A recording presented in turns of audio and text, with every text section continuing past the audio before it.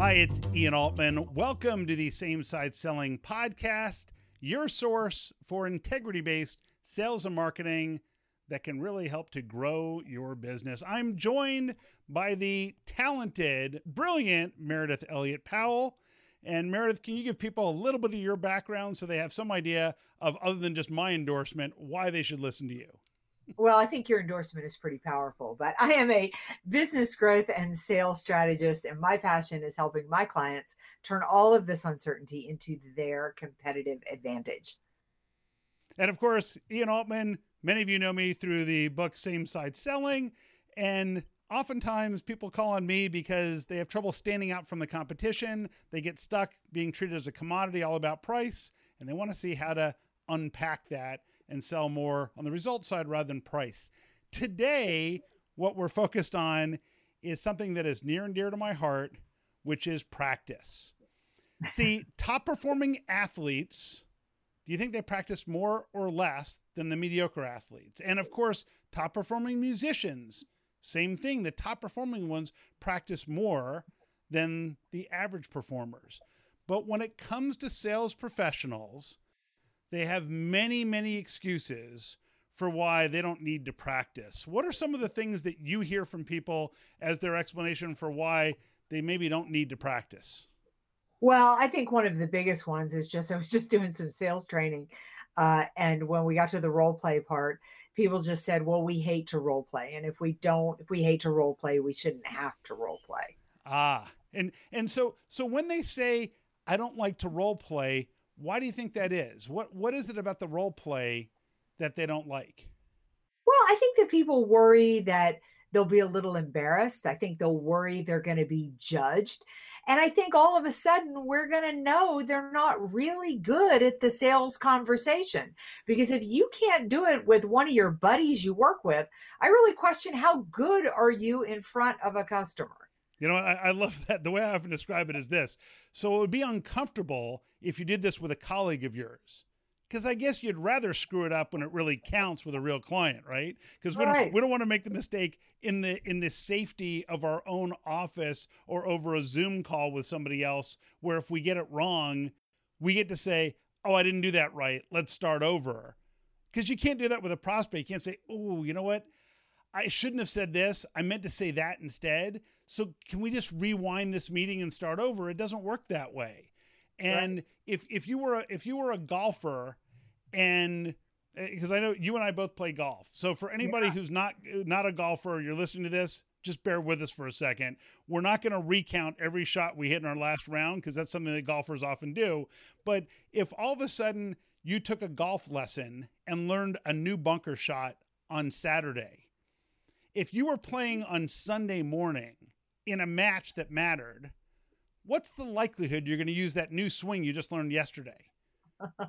Not likely, unless I spend some time in the middle, in the bunker, practicing like crazy to get it down. Because I love the fact that you said that, because that is like going to sales training and thinking you can come out and use what you just learned. I mean, I go to a golf lesson, and if I just know I need to spend the next week on the course working on what I was just taught, because it's not ingrained in me yet. Exactly. And so that's the area that I think that people often overlook is, so the first one is this notion of it could be uncomfortable. So of course it's uncomfortable to practice with somebody else. There is that potential for embarrassment, like you pointed to, and we don't want our friends and colleagues to know that maybe we're not as good in that situation. But we're much better off having that experience with them and figuring it out. And guess what? You're going to learn from each other also. So you're going to see things that someone else did that you think, ooh, that's a good idea. I should try that in my meetings. And you're going to hear things that you say, ooh, that sounds awful. And you know what? I say that too. So now I want to make sure I don't say that anymore. I think that that's an aspect that is often lost on people. So that first one is that idea of embarrassment. The other one that I hear a lot, Meredith, I don't know how often you hear this, is people who say, well, sure, I would practice, but we just don't have time. Do you hear that one often?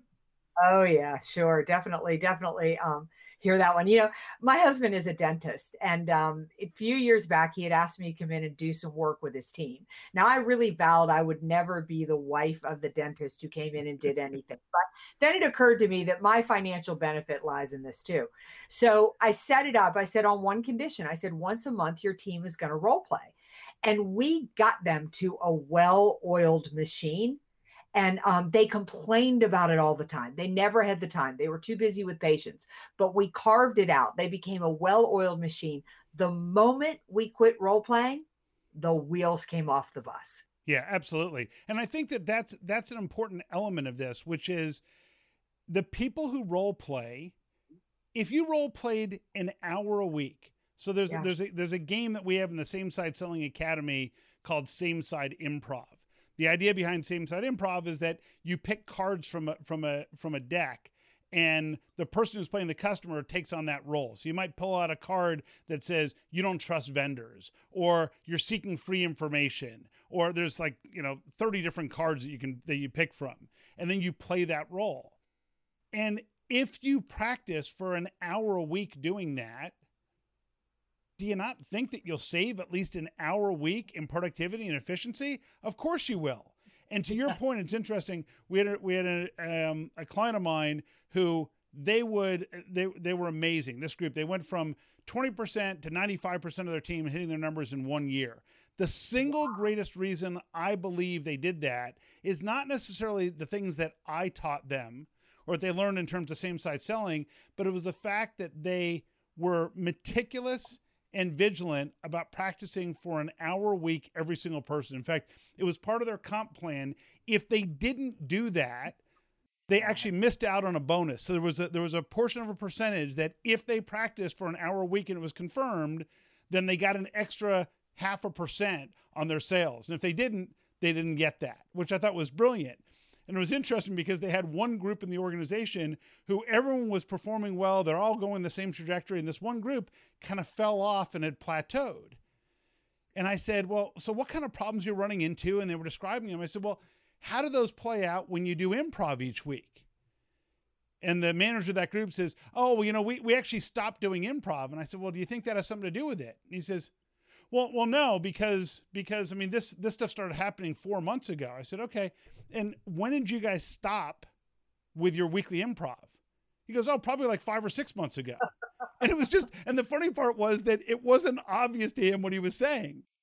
It was like, no, we already got good enough at it, so we don't need to practice anymore. And I think that's the great misnomer that's out there, is that either, well, I practiced for 2 weeks and that's enough, right? Or, well, once we get good enough, we don't need to practice anymore. And every other industry, it doesn't work that way. It doesn't. Oh my goodness. We've talked so much about athletes, and we have a guy here in town who made it to Wimbledon. He actually played with Agassi.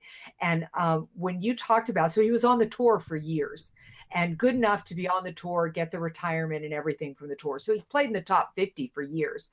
The amount of time he practiced versus he played was just unbelievable. I mean, he would fly into some place, he would land and immediately go to the tennis courts. He never saw any place he visited in the world because he would practice from the time he got there. Before a match, he and the rest of the pros, they show up 3 and 4 hours early and just get grooved into doing what they need to do.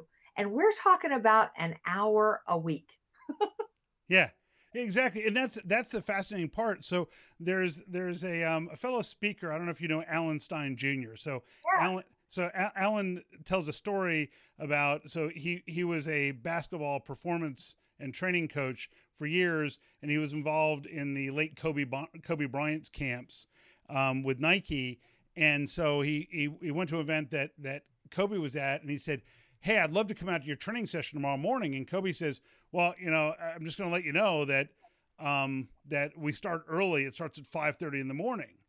He's like, man, I don't want to mess this thing up. He said, so I made sure to get there early, and I showed up at 5 a.m. He said, and Kobe is on the court in a full sweat already. and what Kobe was doing was fundamental basics that they teach these kids. The same thing they were teaching high school and early college athletes. This is what he was doing, these exercises. And Alan tells a story beautifully. And he says to Kobe, well, so Kobe, you're doing this really basic drill. He said, and he was doing it with amazing precision, amazing velocity, but just this very basic drill. And he says, you know, you're arguably one of the greatest players in the world, but you're doing this basic drill. He says, well, how do you think I became that level of a player? Because he's practicing those fundamentals over and over. And it's interesting because what I tell people in sales is, look, how many phone calls are you making? How many outreaches are you making? And how often you get somebody and you're fumbling through what you're going to say when you find yourself in that same situation 30 times a week or 30 times a day? It shouldn't be something that you're winging. You should have a consistent process that says, here's the way I deal with that when it comes up. And then when the client brings up that scenario, you know exactly how to deal with it because you've practiced it with half a dozen of your colleagues. You practiced it for an hour a week and seen 2 or 3 different people each week go through the same type of scenario. So when it comes up, you don't freak out. You're not concerned. You say, oh, I know how to deal with this. And I'm sure that as a dentist, your husband, you wouldn't want a dentist performing a procedure for the first time on you, having never practiced that or never trained in it. Ever. No. And I even think, I think it goes deeper than that. I mean, you have a Kobe Bryant out there working on fundamentals, but there is, when he goes into a game, because he's done that, there's the confidence that you deliver. And that's how I feel like when I practice. I mean, you and I are both keynote speakers, and keynote speaking is so much more than the hour we get up on stage to keynote. There's the, every time I see somebody, my husband sees somebody walking around talking to themselves, he says outside, he always says they must be a keynote speaker, because I've been known to go for hikes or a mountain bike ride just to say my keynote, because if I can do my keynote while doing something else, I know that the keynote's coming from here. But you practice it and you practice it and you practice it, because then when you deliver it, you believe in it. You're sold. You're speaking with energy. Well, see, it's the same thing in a sales call. I mean, I sit here after being in sales for 30 years. I'm far more confident in a sales call than I was at 22 because I've practiced it. I've done it. I've those types of things. But it is always the best people that continue to practice. Absolutely. And it's fascinating to me because when people get into these scenarios where they're working with a team of people and the organization makes it optional, so some people practice and some people don't, what I'll find is that if we're in a session together, the person who is saying, well, here's another way you may want to try that, is the person who practices all the time, because they've worked through 50 different ways to solve that puzzle, as opposed to the person who is winging it. And then my favorite complaint that I hear is, well, just know that I'm much better when it's real.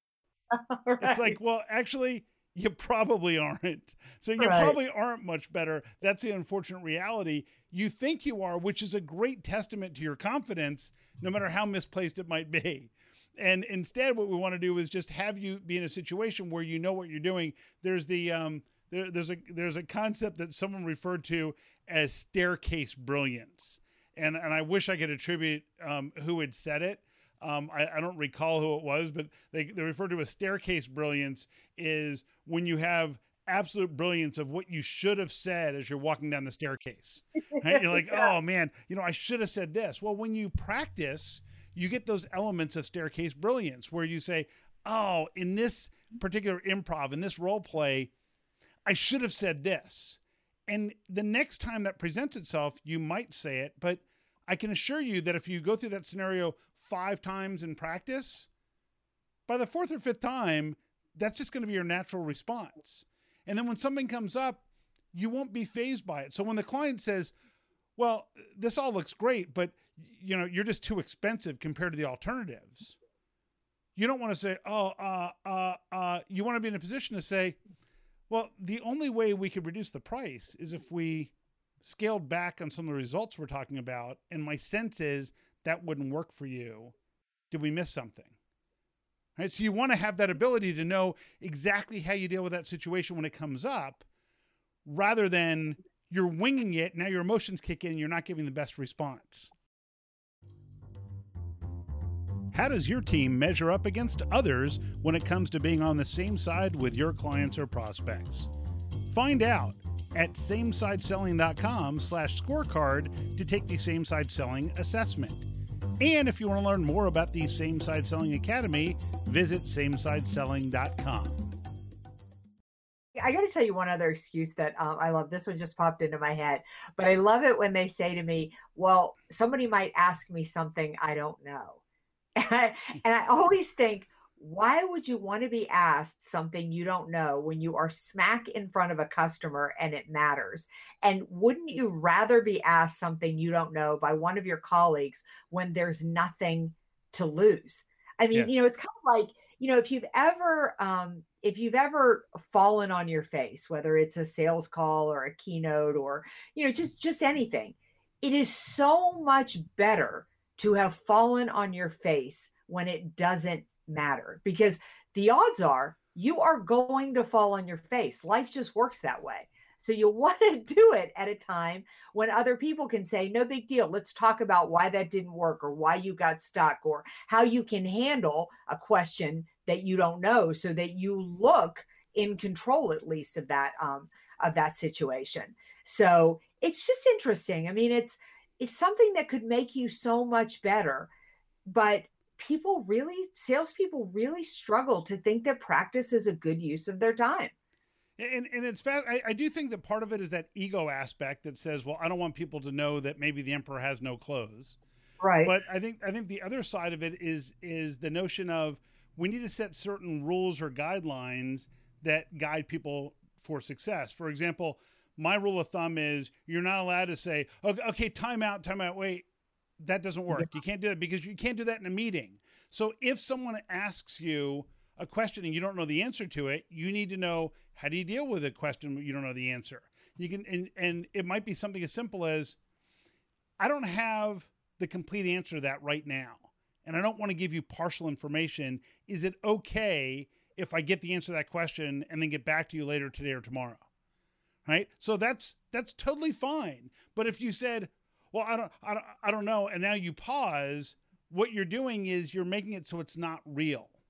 And I think it's critical that the examples, A, be real, and B, that they change. That when we introduced the Same Side Improv, what people said that was really fascinating is, and one of the outcomes was something that was intended, and one was something that we didn't intend at all. So the first one is that people said, I met with this client and the meeting went almost exactly like we had rehearsed it. It's like, well, of course, that's the whole idea of practicing different scenarios. The second thing that happened is, so we have these secret cards that people select, and the secret card basically tells them, and it's all digital now, but the secret card is, here's an attribute that the customer has that they're taking on. You can pick between 1 and 3 attributes for each round. So it might be things like, you don't trust vendors. You've had bad results trying this in the past. You have a friend or relative who sells the same thing. You're seeking the cheapest price. You want to get free information. There's executive pressure to solve this, things like that. And what happens is people say, well, so we practice every week, and I went and met with a real prospect, and the prospect said something, and I thought, I know what secret they have. Now, when I first heard that, I thought, oh, dear God, you actually printed this stuff out, handed them the cards to take on a role. They said, no. We didn't do that. It's just the client was saying the same thing that we say, or asking the same questions that we ask when we have that card. So when they started doing that, it was like, aha, they're just trying to get free information. And they said, it sounds like you're content with your current vendor. You're just trying to get a different perspective or different input. Is that right? Yeah, that's kind of where we're at. Okay. And now, effective sales is not about persuasion or coercion. It's about getting the truth as quickly as possible. Yeah, for sure. I mean, there's so many good things that come out of practice. It's even, I find the top performing teams that we work with, even teams that are doing exceptionally well, every time you go in and you do a role play, you find some things you could tweak and you could do even better. And with competitors on your heels, that's what it's about. It's not about reaching the crescendo and stalling out. It's about constantly looking at it and saying, this really worked. In fact, we landed a multi-million-dollar deal. Let's go back and pick it apart and let's see what we did that really nailed it. And if there's anything that we could do to even take it up a notch. So it isn't always from preventing mistakes. A lot of times it's about really taking it up a level and making what is a high performing team even better. I love that perspective, because it's about learning whether it was a successful outcome or not. I would often say to my team, okay, regardless of the outcome, what should we have done differently? Right. And oftentimes people would say, well, no, we won the account. I'm like, that's not the point. We won the account. What should we have done differently? Even if it would have made things easier for the client. It would have been a smoother process, whatever it is. There's always something that we should envision doing a little bit better. And I think that's a critical aspect of this element of practice. So let me do kind of a quick 30-second recap of what I think our takeaways are. And then I will give you opportunity for rebuttal to find the ones that I missed, since I'm doing these on the fly. So all right. When people don't practice, we know that the top performing athletes, the top performers in every industry practice. People in sales often have excuses why not. Some of the favorite excuses that we hear are things like, well, I don't have time. It's uncomfortable. I'm already good enough. I don't need to. Or that notion of, well, I've already been practicing a little bit, so I'm good enough. Or the one that we didn't mention that comes up often is, well, I talk to clients all the time, so I don't need to practice because I'm doing it all the time. What we want to do is make sure that we dedicate an hour a week to real live role play scenarios.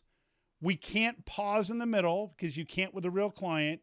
You've got to go through from beginning to end during that time frame. And then we want to solicit feedback, not only during practice, but after we have actual meetings with clients, recap the meeting as a team and say, what worked well, what didn't work well, what should we change? So I'm sure I left something out there, Meredith. So I think you really came close to completely nailing it. I would just say the only thing is to really shift your mindset around it, is that really think about the fact of practice is the place where you want to make mistakes, where you want to have challenges, where you want to have obstacles. Don't save those for the real meetings, and make that a safe place to work and to improve. And at the end of the day, it's 100% your choice. If you want to be a top performing team, if you want to own the market, if you want to take the confidence and the energy in front of the customer, which is really all they're buying from you, then you have to put in the practice. It's phenomenal perspective. I think that notion of having that confidence and recognizing that the way you approach the sales process and your sales methodology actually can be one of the greatest differentiators for your business compared to your competition. Meredith, when people want to learn more about you and connect with you, what's the best way for them to do that? They can find me at valuespeaker.com. That's my website, just the words valuespeaker.com. I'm a big believer, build your network. It will change your life. So if you connect with me, I will connect with you. The social media channel I tend to live on is LinkedIn. So reach out and connect with me there. You know what? And likewise, I spend most of my time in terms of the social media world on LinkedIn. And of course, you can always visit me at samesideselling.com. Thanks, and we look forward to speaking again on the next episode.